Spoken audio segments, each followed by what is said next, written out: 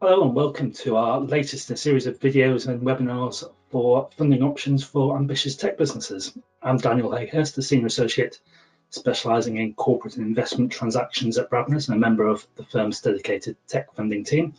And today I'm joined by Will Clark from Mercia. Welcome, Will. Hi, good morning. Good to be with you, Daniel. Well, Mercia is obviously a well-known provider of funding for SME businesses in the region, but perhaps you could start by just outlining a little bit about how you work with businesses looking to meet their funding needs. Yeah, sure. So I guess probably similar to lots of people that you sort of talk to, we like to build relationships with people sort of early doors. So, there's nothing better than sort of building a relationship, starting a relationship, sort of ahead of when somebody needs investment, and actually sort of understanding sort of the challenges that those entrepreneurs are facing is one thing. So that helps us. And I think the other thing, of course, is that helps them to get to know us. And they might sort of call and sort of say, we've got a bit of an issue with this. Have you come across it before? Is there anybody that you can introduce us to, be it a professional advisor or, a non-exec, or maybe, help in terms of trying to get across the pond to America if that's what they're looking to do. Yeah. So we often talk with clients about venture capitalists being more than money, maybe smart money, and sort of that certainly resonates with who we seek to advise clients to work with a funder that brings a bit of added value to the table. Yeah, no, absolutely. I think there is it's a horrible expression, but there's a wall of money out there apparently. So again, it's not just money that you are sort of looking to sort of invest. These are long-term sort of partnerships, and you've got to fundamentally be able to get on with with your partner. Doesn't mean to say you agree all the time, but you've got to find a way of making some good decisions, and at the end of it, respecting each other's position. Yes, of course. So you obviously work with a large number of SMEs across the region. How have you found the investment climate in these less than usual times? Yeah, it's been a very long sort of 6 months, hasn't it? I think sort of when we initially went into lockdown, probably like a lot of people, there was huge focus on the existing portfolio. So I was really I don't know why I was surprised, but I was very pleasantly surprised in terms of the robustness and the way in which management teams actually knuckled down and just got on with things themselves. Yeah. But there were sort of situations where maybe they were maybe still lacking a little bit of sort of financial sort of input in terms of sort of individuals who could come in and help them with the scenario planning. I think the schemes that the government have put in place in terms of bounce back, CBILS, future fund, job, all the various sort of employment schemes, they've been very easy to access, and generally speaking, people have just got on and done that. So we dived into sort of the portfolio sort of early doors, talking to the various sort of entrepreneurs in terms of the sorts of support that they were looking for. I guess it was a combination of formal and informal, and sort of informal might be very short sort of webinars that were keen to go on, and we sort of had a variety of sort of topics that we were talking about, but one that probably resonated with me, which I think people found very useful, was early on people were sat at home and with time on their hands and sort of thinking, right, what do I do? And it was a very good opportunity to actually reach out to other stakeholders that you might not have spoken to for quite some time, big customers, to talk about what's their broader strategy, competitors in terms of how are they sort of finding things, and this guy was basically, one of our non-execs was basically suggesting that actually it could be a very good period for building your market intelligence. That I thought was just a really sort of smart thing for people to be doing we're sort of part of that time. So as I say, a combination of sort of formal in terms of right, what can we do to help with making decisions, and then sort of more informal in terms of sort of ideas and sort of broadening the agenda. And again, starting to think about what's it look like when we come out of this. Yeah. So they were the sort of the first things, I guess. I guess what we have noticed is that some of the deals that were ongoing, maybe where there were sort of syndicates coming into a deal for the first time, or maybe where sort of businesses were considering an exit. The exit discussions have actually continued. But that's maybe more a feature of sort of US buyers, potentially looking and sort of saying, UK is increasingly good value. But certainly for the sort of syndicate of investors, they receded, both high net worths, syndicates, and other institutions. So we are starting to see that sort of coming back. But that's why it was really, really useful having things like the Future Fund to say we've not been able to pull together that syndication. Therefore, we will continue to fund the portfolio and actually brings the Future Fund in alongside. So I think there have been some really, really good initiatives. Whether the funding will be sufficient to see things through to new normal, who knows? But no, that's basically what we've observed over the course of the last 6 months. I think the other thing is that in terms of new sort of potential sort of inquiries coming to us. I think probably gone are the days of sort of travelling halfway across the country for an initial meeting. But it's far more acceptable now to as we're doing today, to jump on a sort of a video call and have that sort of initial sort of interaction to understand what the investee is potentially looking for them to understand what we can offer and start to build the relationship that way. We've yet to complete one that's start to finish is a sort of a remote, a sort of a virtual sort of investment. There's always been some point at which we have actually, sat down and sort of met them in a room. But that I'm sure will happen. Great, that's all really interesting. It's and that sort of portfolio first approach at the start of lockdown is, I think, something that we saw across the funding market. And do you think that judging us like that, do you think that the market is now perhaps opening up to looking at new investments and new opportunities? I think yes. This is different to other sort of shocks we've had to the system before, in that money is still available. I think it's very interesting looking at how sort of public markets and private markets sort of lagging those sort of indices. And which sort of sectors are moving, but I think inevitably for the really, really good opportunities, there'll be big demand, and that will probably drive pricing higher, or maybe back to pre-lockdown levels pretty swiftly. I think for those that were maybe dubious in terms of do they really have an addressable market and a product that somebody will fundamentally want to buy. I think they might be more challenging, but certainly for the really good sort of teams with really, really smart teams with really good ideas, I think they should be able to find funding partners pretty easily. Yeah, and for those ambitious businesses looking for funding, what do you think is the biggest challenge in the current climate? I think that's a really sort of interesting question, in that what are we seeing that's maybe a sort of a temporary shift, and what's maybe more of a sort of a permanent sort of move.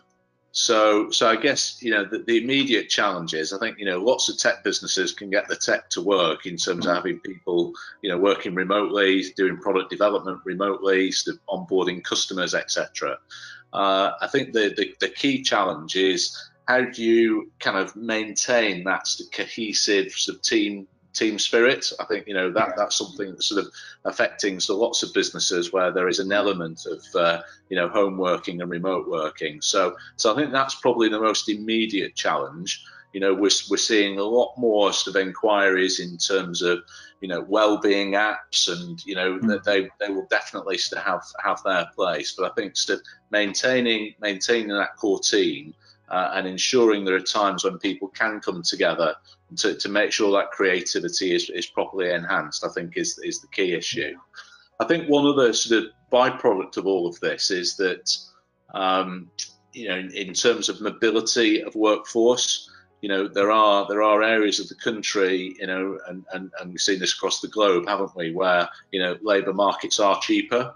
And I think certainly for sort of businesses in the regions, what we're seeing at the moment is, maybe some businesses down in the southeast that are sort of saying, well, actually, I can go and fish in Liverpool, I can go and fish in Leeds to find the very best developers, because I'll be able to, get those at a fraction of the cost down in London.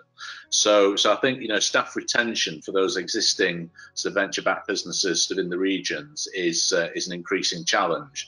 One or two sort of requests that have been made at board meetings recently to, significantly sort of increase sort of wages. I think that's that will be a feature, but trying to keep those cohesive, creative teams together, I think it's the biggest challenge. Okay.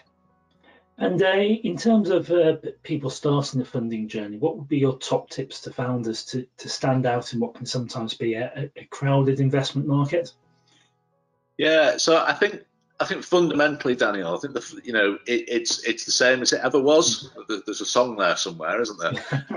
But I think having people who are passionate about their business is number one. We always say it, don't we? Know your numbers inside out. Be able to describe your market clearly. But just being able to, not every funder, has the same level of technical expertise. So being able to describe very succinctly, in words that people can understand, exactly what the problem is you're trying to solve and how your product or service does that, I think is critical. I think we're on a webinar sort of today. We're sort of seeing each other. I think when you're in a room together, getting that sort of passion is much easier. Because you've generally got a team in front of you and they're bouncing off each other. So I guess my top tip would be, just practicing how that passion kind of comes across, remotely. I think that's, but I think the fundamentals are absolutely the same. Yeah, I think that's a really good tip, and we certainly see a number of tech entrepreneurs that get really passionate about the tech and focus perhaps too much in depth there and not enough on what is the problem that this solves. And I'm sure you've come across any number of pitches that perhaps fall into that trap. Yeah, it's very, very easy, particularly for me, Daniel, to get lost in the first sort of 3 or 4 minutes in terms of what something's about. But fortunately, you do need that sort of combination of, you need people to understand the tech and how it works, either with your own, within your own team or your network of some non-exec and due diligence providers. But no, there's some good businesses out there at the moment. We've already touched on the importance of building a long-term relationship for founders with potential investors, and we often say to founders that it's almost as important that they do proper due diligence on who they want as an investment partner as it is for the investor to do due diligence on them. What would you suggest should be the top thing that founders look for when choosing an investment partner? Yeah, I mean, I think you've answered your own question. I think in terms of building that relationship, it's hold periods are extending. This isn't just a sort of a convenience for sort of 18 months. Typically, it's much longer. So making sure that you've got a good feel for the house that you are talking to, not just the individual who might just be sort of fronting the deal, initially, but get to meet other people within the team. I think that's really, really important. And I think the other thing, I mean, people will talk about, we'll just look at our track record. Track record, is important, and yes, it should be, it should be a feature. But I think that the sort of the better due diligence is just working out which businesses are part of that existing portfolio, and approach entrepreneurs. Either ask for introductions to people within the portfolio, or do some some discreet to LinkedIn approaches yourself. And I think it's by talking to you will get a range of views.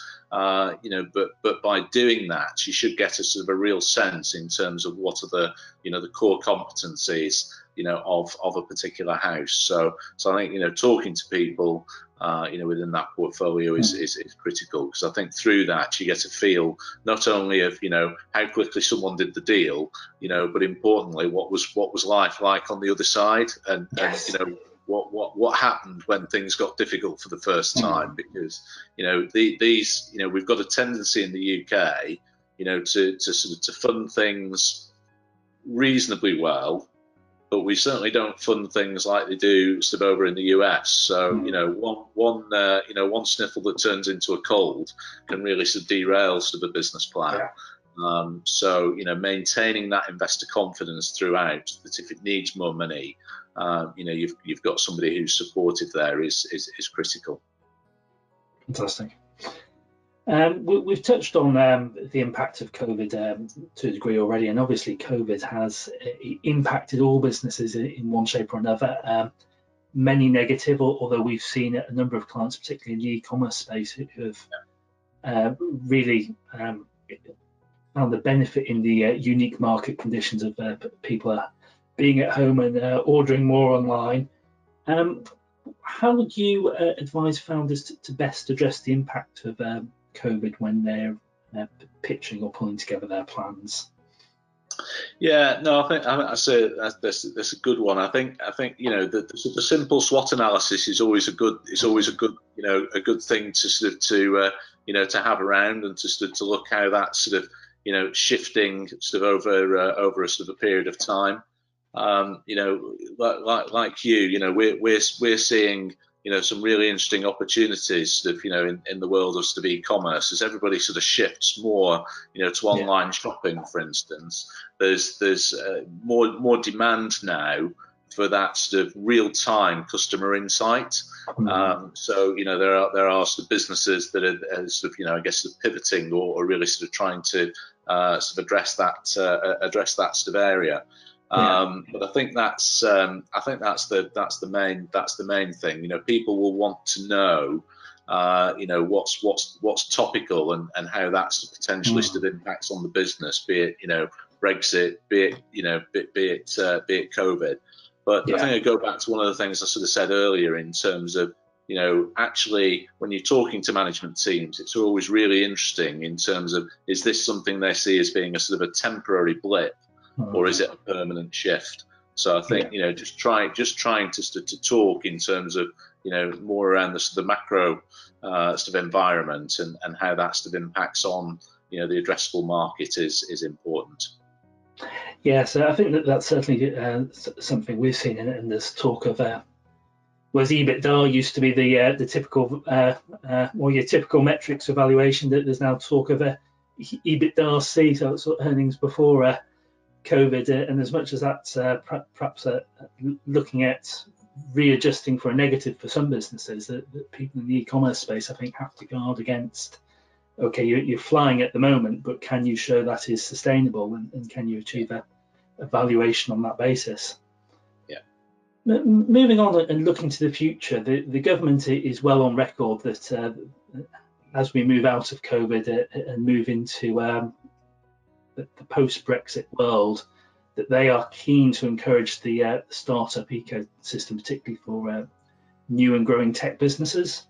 What would be the one thing that you, as a venture capital funder, would like to see the government do to encourage that goal and encourage that broader ecosystem? Yeah, I think it's a really exciting time to be part of the ecosystem at the moment. I think the government have actually done a huge amount, not only in terms of these sort of temporary sort of arrangements, but they really seem to, as you say, to buy into sort of tech, and how sort of tech, if we get it right, can really sort of try and move the country forward. So I think that's great. I think we probably can't get through a sort of chat like this without talking about levelling up. So making sure that they don't forget the regions, I think is really, really important. I think if I had to sort of, it's a bit like the sort of desert island disc, isn't it? Pick one thing. If you're asking me to pick one thing, I think I'd just ask for greater certainty around sort of the tax system. Mm-hmm. So I think what we sort of see is that businesses do grow. Well, some grow very, very nicely and they sort of scale up. Mm-hmm. But maybe is there a temptation for UK businesses to sell out early on the basis that actually the tax rules might change and therefore let's sort of bank the cash now. I think to have a more sort of stable sort of system and a longer term sort of horizon, so that people can continue to build their business and maybe start to be acquisitive in terms of sort of buying some interesting technologies that maybe don't sit within the UK, and let's really sort of try and to grow and scale up some tech giants. So I think that if there was the one thing, I think I'd probably say that just longer term security. Yeah. In terms of sort of entrepreneurs knowing kind of what tax treatment they're going to have, further down the line. But I think there are a load of other initiatives that really good, and I think it's probably the private sector will respond. Yes. In the best way it can. Fantastic. That's all been really interesting. So thank you for joining us, Will.